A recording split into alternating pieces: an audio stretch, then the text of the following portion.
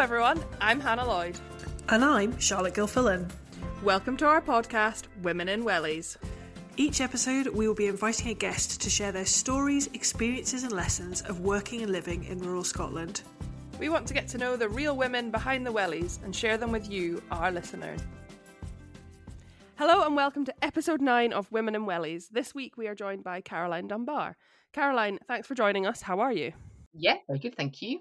Good. Can you kick us off, Caroline, by telling us a little bit about who you are and what you do as a little introduction to yourself? Okie dokie. So I'm Caroline Dunbar, and I am originally from York, but I've been up in Scotland since 1996. Spent a long time down in Edinburgh and East Lothian, and then my husband and I moved up to Duffus 10 years ago to take over his family estate, Duffus Estate, which is about 5 miles from Elgin in Moray, so northeast Scotland. Absolutely gorgeous part of Scotland, one of my favourite coastlines that I absolutely love exploring. So I'm sure that was a bit of a shock for you moving from like York to Edinburgh, both lovely cities to live in, and then you're like suddenly in rural Moray and learning how to run an estate, because I'm guessing you didn't run an estate in Edinburgh before that, Caroline. No. I had all sorts of things, but I had my own dog walking business before we came up here. No, I was running my own business and quite happy and settled living out in East Lothian. We always knew at some point we would have to make the move up, but we were quite happily ignoring it and putting it to the back of our minds. But it was actually when. So there's a big old family mansion house, Duffus House, on the estate, which had been leased to Gordonston for about 82 years. And back in 2012, Gordonston said that they weren't going to renew the lease on the building the next time it was up. And so that was, that was our kind of big prompt to get ourselves up the road. And Ed's dad wasn't very well at the time. And Ed had been coming up initially once a month and then once every couple of weeks to kind of do things up here. So the stars were aligning and we did think, right, okay, we do actually need to bite the bullet. And I have to say, it wasn't an easy move. I did come kicking and screaming, I have to say. I wasn't very happy. However, fast forward, and I absolutely love it, and I wouldn't move back, and it's definitely home, and it's just brilliant. Can you tell us a bit about Duffus Estate, because you've got quite a lot going on the estate, and it's quite varied.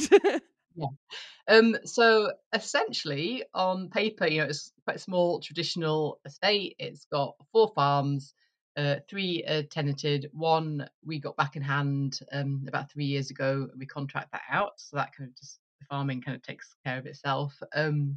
We have a small amount of residential properties, and then I've been over time turning some of them into the holiday lets. So I did actually turn the first one into a holiday let before we actually moved up here back in 2009, so quite a long time ago. Fast forward now, we've got 5 holiday properties, which is my kind of main day-to-day job, managing those.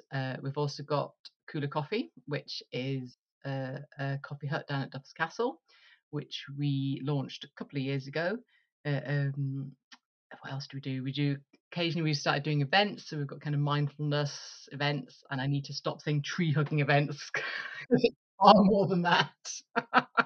Although I believe there is some tree hugging involved. I don't know, what else have we got? Oh well, and the big thing, which is the redevelopment of Duffus House, which is a big ongoing saga. And then, we've also recently just gone in for planning permission as well for a campsite in the grounds around Duffus House as well.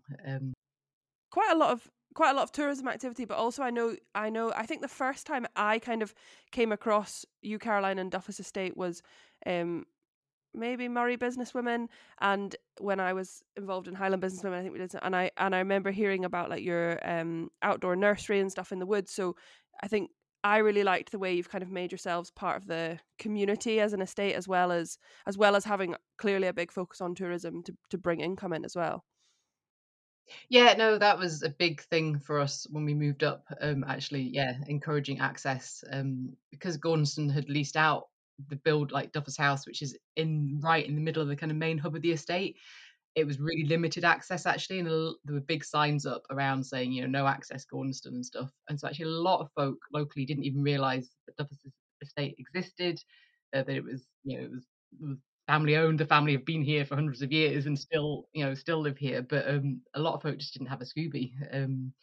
So actually, it was quite liberating when the school did move out, being able to just rip out the signs, and it was just a big thing saying, we're here. Come and walk your dogs, and yeah, and explore, and then yeah, when we moved up actually for Earth Time, that was one of the things because our kids were quite small at the time. They were kind of 3 and 18 months, and that was one of the things that we got involved with our own kids, at the time. Obviously, it's before they kind of moved their base onto the estate, and it's just really lovely, getting kids out in the outdoors and doing crafts and outdoor activities. And Ed got involved more and more, and ended up he's on the board of Earth Time. And when they were looking to actually set up a kind of formal nursery, uh, um, it was around about the same time that the school were moving out of Duffus House, and we were like, "Oh, I think we've got a bit of fit here." So yeah, so they moved in years ago, and that's worked really well. And also, it's kind of raised our profile locally as well, with all the parents obviously kind of coming and going every day. So we're kind of getting our kind of sort of message out there a lot more. Yeah, and I think, obviously I already said we met through like Murray Businesswomen, and I think you have very effectively integrated the estate as part of the community by integrating yourselves as part of the kind of wider business community in Murray and the local area, which I think is really important, and it's a really powerful thing that you guys have done in opening up in that way, which I think can be quite difficult when you come back somewhere and people are like, oh, there's new people, whether it's the same family, they're like, there's new people, who are they, what are they going to do, and integrating yourself and kind of opening the doors is really powerful. Yeah, yeah, no, I suppose, yeah, without kind of thinking too deeply about it, that is kind of what we've done. I mean, I'm a really open person anyway, and like to, yeah, get involved with like the community and things, and but also it was kind of with joining things like the Murray Businesswomen and the Chamber of Commerce, it's kind of seeing it as a business, and as a business, l- yeah, for locally, and obviously, yeah, the tourist side of things, encouraging people in. So yeah, it's kind of flipping your thinking a wee bit more as well. But actually, yes, it's in the state, but it is a business. So, Caroline, I first came across Duffus Estate. It would have been roughly about this time last year on an SLE walk and talk event. Were you on that? I Oh, was, I was. It was. I have to say, it was a brilliant day. It was really, really good. Really interesting, really insightful, and thoroughly enjoyed it. And I will just say, as a bit of a coffee fanatic, I would encourage everyone to go to the Cooler Coffee Hut because it's phenomenal. I mean, the views over the castle, the coffee itself, it's just amazing. Absolutely loved it. It was a real kind of highlight of the day. But what I was really struck by when I did come on the SLE day was your passion for what you're doing and the kind of ethos and values behind what you're doing and what you're trying to deliver on the estate. And I'm really curious as to where you take your inspiration for all of this. I spend a lot of time on Instagram. You're in good company here then. I just- I- A fellow addict, a fellow Yeah. addict. like I'm basically I'm there trying to find like other businesses that are doing really really well, and I basically get lots of inspiration from other businesses locally and further afield that are doing well, and I'm like, oh, it is inspiring, and just seeing what stuff I could integrate back into my own business, or what things that I might change, or what yeah, I'd say definitely other businesses. Is also, yeah, receiving the feedback from guests is such a big boost. Just sometimes they pick up on things that you don't that you don't think that they're going to, or something that you've done that you don't necessarily think is going to make a big impression, and it's been noticed, and that's just lovely. I got an email just a week ago. I was out in the car and something pinged through, and I had a look, and it was a guest that had been staying at the Eco Cabin last weekend, and he just written this lovely email saying, I'm still here, but I wanted to just drop you this line that what a wonderful time he was having. He'd gone on a walk around the estate for a couple of hours and had seen over 24 different types of birds, and that just made his trip. And we've got wildlife journals in the cottages, and bird spotting books and stuff, and he was just there saying that he'd he'd noticed all the little things that we'd done, and he wanted to say thank you, and that really made my day. That's doing things like getting feedback like that is definitely a kind of big boost and a push to keep going. The Eco Cabin is really quite special, and we had a look at that on the day, and it's just gorgeous. It's been beautifully done, it's been beautifully finished, and I remember you saying that it was almost fully booked, I think, because it was so popular. Yeah. So we were due to open in March 2020, and then obviously that didn't happen. So that was quite gutting. But as soon as we were allowed to open in July 2020, it just took off with a bang, and pretty much has hardly had any gaps in availability since. It's really satisfying. It's situated in the paddock. I think it was the old kitchen garden for the farmhouse, Old Duffers farmhouse, which was the very first sub-catering that we did. And so it's got exactly the same amazing castle views. And so for years, it's like, we should be doing something with that. We should be doing something with that. It's just sat there. There's head-high weeds and everything. And it was just like, we need to pull our fingers out and get something going in there. So I think I'd mentioned before that I go with my gut feeling with stuff, and my gut was telling me we had to put something there. So that's satisfying that's going really well. Do you think that's been your favourite project so far, the Eco Cabin? Well, you see, then you get Cooler, and Cooler's been really, really fun and hard work. Actually, Cooler's been more hard work for something so small, and we tried to keep it very simple and just to focus on quality cake and coffee. Actually, there's a huge amount of running around in the background that I don't think we really particularly anticipated it was going to be as hard work. But again, when you get loads of repeat customers, and I was in the hairdressers once, and then you hear people talking about Cooler with other people that are in the salon, and you're like, oh, that's something that we've done. I'm sat there going, oh. I love that.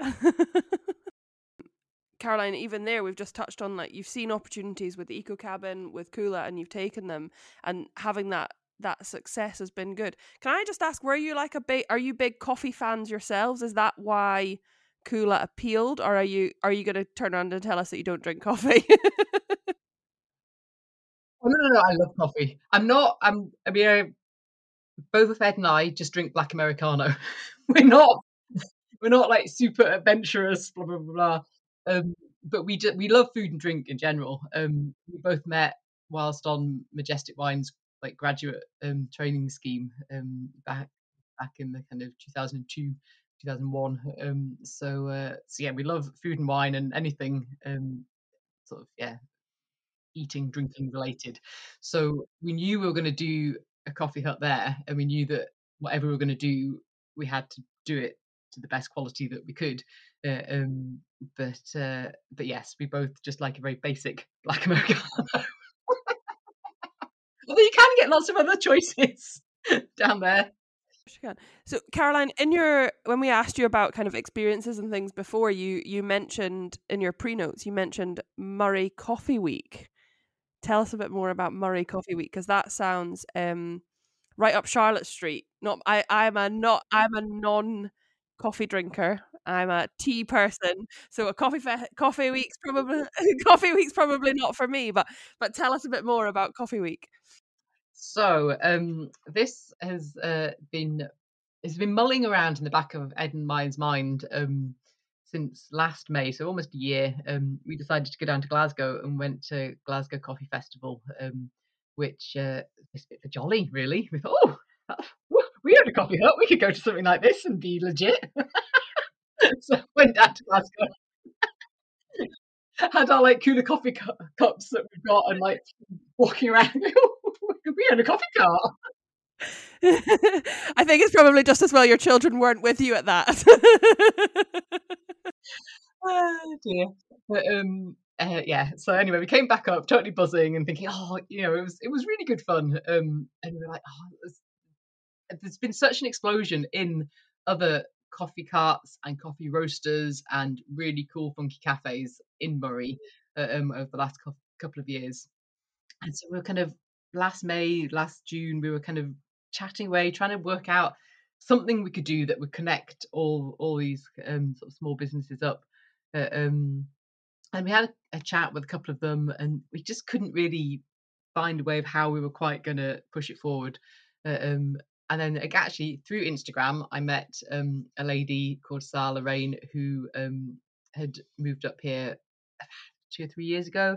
Loads of experience of running events and sort of big events and marketing and things. We met for coffee down in a cooler last summer and started batting around ideas. Um, and yeah, and she's basically the person with the kind of the skills to create um, the event. But it's been quite fun. I've been in the background, kind of helping organise. So yeah. So basically, between us, we've managed to create Murray's first coffee week, which is the 19th to the 25th of May. Uh, um, and there's 16 local businesses, so it's a mix of cafes, coffee roasters, coffee vans, light cooler throughout Murray, and we've decided that unlike Glasgow, where it was all under one roof and one specific place, obviously Murray's very, very different, and we don't have the same footfall. So we decided to have it as a focus with outdoor activities, basically, because so many of like with Cooler at Duff's Castle and lots of others, there's loads of walking basically on the doorstep. So each business that has applied to be part of it, obviously they're promoting their coffee and their product and everything, but also are promoting where you can go for walks locally and get outdoors basically. And then each business has be done running at least one, if not more, kind of special events during the week. So yeah, it's quite exciting. It sounds fantastic, Caroline, and I really love that you're bringing together kind of the coffee and the local businesses with kind of the benefits of getting outdoors and timing kind of in nature and outdoors, because I know that that's something you're really passionate about as well. And I know that when you were in East Lothian, you joined your coastal rowing club. What happened with that when you moved north? I was bereft. Oh, I absolutely loved it. I mean, I've always been kind of outdoorsy, but I've never really stuck at any one sport. I've just enjoyed being outside and lots of walking and hiking and things. But when I tried the coastal rowing, that was just the one thing that just clicked with me, and I just loved it. And then when we realised we were going to be having to move north, I was absolutely gutted to kind of leave the club behind. So we moved up January 2013, and then I basically moaned continuously for about 6 months.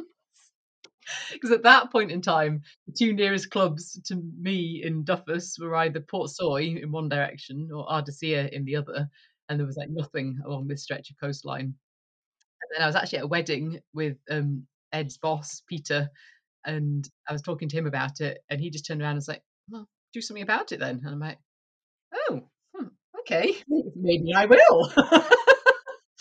And so yeah, basically, he kind of gave me the boot on the backside, and was just like, "Well, stop moaning, go and do something about it." So that was it was quite bizarre. I basically then contacted the Northern Scot and the P&J and just said, "Right, can you do this article for me?" does anybody want to start a rowing club? And yeah, so I got a couple of articles in, and it really literally was just like me, photograph of me at home in harbour, basically saying, "Hi, does anybody want to build a boat?" We had an open meeting at Burghead in a pub there in a back room, and some of the Port Soy club members came over to help me, and randomly, actually, there was a room full of people, which was petrifying because I'd never done anything like that before. Literally standing up in front of a room of complete utter strangers, just random people that had read these like newspaper articles, and basically, yeah, kind of explained all about Scottish coastal rowing and how it's all community orientated. Uh, um, every single club around Scotland basically has communities have come together, fundraised themselves, bought the boat kit, and then built their own skiffs themselves, which really kind of roots people in the community because they've hand built it as well. It really it's a really strong, powerful thing. Uh, um, so so basically we got enough people, we formed a club, got constitution, got a bank account, started fundraising, uh, um, and so we'd got actually enough to buy, that was in the summer of 2013, we'd got enough to buy the boat kit and start building by the 1st of March 2014, and then we launched on the 1st of November 2014. So the club's coming up for 10 years old, and the boat's coming up for 9 years old at the moment. That's absolutely brilliant, and I love the way that coastal rowing. I mean, I know a few people who coastal row kind of near me in Ayrshire. I know somebody who coastal rows in East Lothian. Margie Campbell, who was on episode 6, I'm gonna say, Charlotte.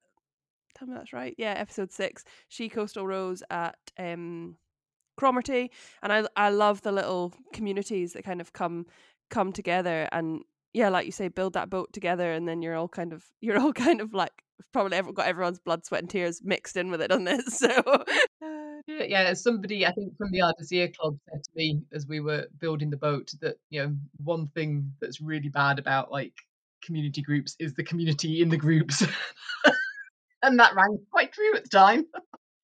But no, actually, it's brilliant. I was out for 2 hours rowing this morning, and it's just the best thing. You don't think about anything else. Like your mind just clears of all the rest of the crap that's going on, and you're just trying to spot those dolphins is basically what we spend most of our time doing. do you just row off like kind of the Murray coast, or have you been anywhere else coastally rowing? Well, obviously on a day-to-day basis, we are based in Birkhead, so our main rowing is there. But the regattas have taken us all around like the coast of Scotland every summer from like April to October. I mean, you could spend every weekend going to the competitions, but we try to kind of do one or two a month. And then we've gone to a couple of world championships. There was one across in Northern Ireland, and then there was one down in Stranraer 4 years ago. So yeah, and then actually we've gone down to London and taken part in the Great River Race, which is a kind of marathon, 26 miles down the River Thames. So that was a few years ago. So yeah, we've had some epic adventures with the. That's really cool, and I guess it's also for you. It's a good way probably to kind of get off the estate, get away from kind of running everything, give yourself some headspace, both kind of the everyday stuff, but also the kind of more epic adventures and competitions, which we all need. And like I know we've talked on this podcast, in other episodes about people wild swimming. I wild swim. Charlotte walks her dogs. Everyone has those things to kind of help you clear your head, and that very much sounds like for you coastal rowing is one of those things for you. Oh yeah, definitely. But being by the sea increasingly since we're now in our 11th year of being up here. Yeah, I mean I swim as well, and then paddleboard, and then we've got a kayak, and there's never enough time in the day to do all the stuff that I want to, I want to do. But yeah, it's lovely being close to the sea. Yeah. Charlotte and I were just saying this week that how much we'd love to just like completely quit our jobs and retire and just be able to be outside and enjoy Scotland at this, particularly at this time of year where we've had like gorgeous sunshine and everything looks so good. And you're like, I just want to be able to be out in this every day. If only I didn't have to have a job. Yeah. Oh, yeah. We've actually, Ed and I have been in the foulest mood this week because although it's been the best weather, we had said that we were going to decorate our son's bedroom while he was away on his P7 residential trip. And it was his birthday yesterday when the day he got back and we had to get it finished. So literally, like, yeah, every evening till kind of midnight, it's been painting and flat pack furniture building and cursing because the weather has been the best it's been all year. Caroline, you've previously been really open about some of the challenges that you've faced on the estate. Are there any particular challenges that stand out for you, and how have you overcome these? Um, well, the kind of biggest challenge, which is the one we have yet to overcome, is the redevelopment of Duffus House. So again, as I've mentioned previously, it's the old mansion house on the estate that was lived in by the family up until the 1930s, when Ed's granddad decided to downsize, and somehow he knew Kurt Hahn, who was the guy that set up Gordonston, and had said, "Hey, I've got a building. Come and use this one." So yeah, so the school started leasing it in about 1930, yeah, 1930s, and basically yeah had it for 82 years. And so obviously there was a rental income coming in from that, but when the school left in 2017, obviously that stopped, and then this building has started to cost us loads of money. Sat empty. So between loads of obviously council tax and times three, and then doubled, and insurance and utilities. It's the building has gone on to be quite a challenge. So back 10 years ago now, which is quite scary, when the school said they were going to leave, we did our first feasibility study done, looking at all sorts of options. We then narrowed it down. We went for planning permission and the building warrant. And what we'd hoped was downstairs to have a cafe, retail, event space, and then upstairs a mix of more holiday accommodation, basically. Uh, um, we had lots of basically we're really going quite far down the route of making it happen. Pre-COVID, we were just about to go to tender, and we had the business plan all sorted. We hadn't completely finalized how we were going to pay for it, but the figures were looking challenging, but we thought, yep, we can make it happen. And then obviously COVID, and then after that, we then went out to tender about 18 months ago, and then the costs had at that point doubled. They've probably gone up even more by now, and it just blew it out of the water. It's like there's just no way that we can make this work.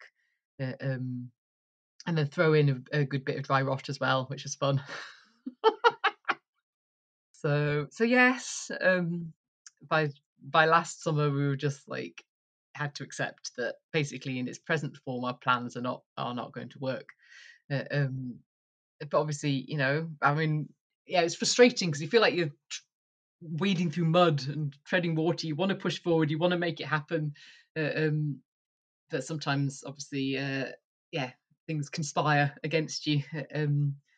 But equally, it's like, well, what are we going to do then? Because we need to keep pushing forward. So we'd actually just come back from a week's camping in the Lake District last summer, and we're like, right, let's do a campsite. So we have gone in for planning. We've yet to get the results, but fingers crossed. So the plan is to have tents in the old walled garden, which currently has my mini flock of sheep in. And then we've taken back in hand a big 27-acre field right in front of Duff's house. So the plan is that we'd hope to just put about 20 hookups along the very top edge. And then last summer and autumn, we've been working with a landscape architect to basically replant up this huge big field, and block up some field drains where it is naturally really wet anyway, and create a natural wetland, and put in some wildflower bits and orchard and lots of walks and trails and things to kind of make it a destination, obviously for the people coming to stay at the campsite and the cottages, but also for everybody locally. With the hope being, if we get enough footfall, 6 months of the year with the campsite and things, we can maybe revisit things at least with the cafe in Duffer's House, and come at it at a different angle, basically. So that is what we're working on. It's such an exciting project, though, and it's really impressive how you have come up against these challenges and, in seeking to overcome them, have adapted your plans, have gone in a different direction. And I don't know, were you always contemplating kind of some sort of camping site once the Duffer's House was done, or is this a new idea that you've considered? It's new. I think, ideally, if we could have just done Duffer's House, then that's what we would have just done. And I mean, we always wanted to get back in hand the big field, because it's right beside the property, and actually for us to replan that up and develop that, in a natural way, was always something that we wanted to do. But actually, yeah, now we're thinking about the campsite, it gels together, with people that they're wanting to come and enjoy the estate, then it's just more space for them to enjoy, basically. Yeah. Um, Yeah. I mean, just going back to one thing that's just stuck with me that you mentioned at the start about coming up kind of kicking and screaming originally. I mean, how do you feel now about being on the estate and doing what you're doing?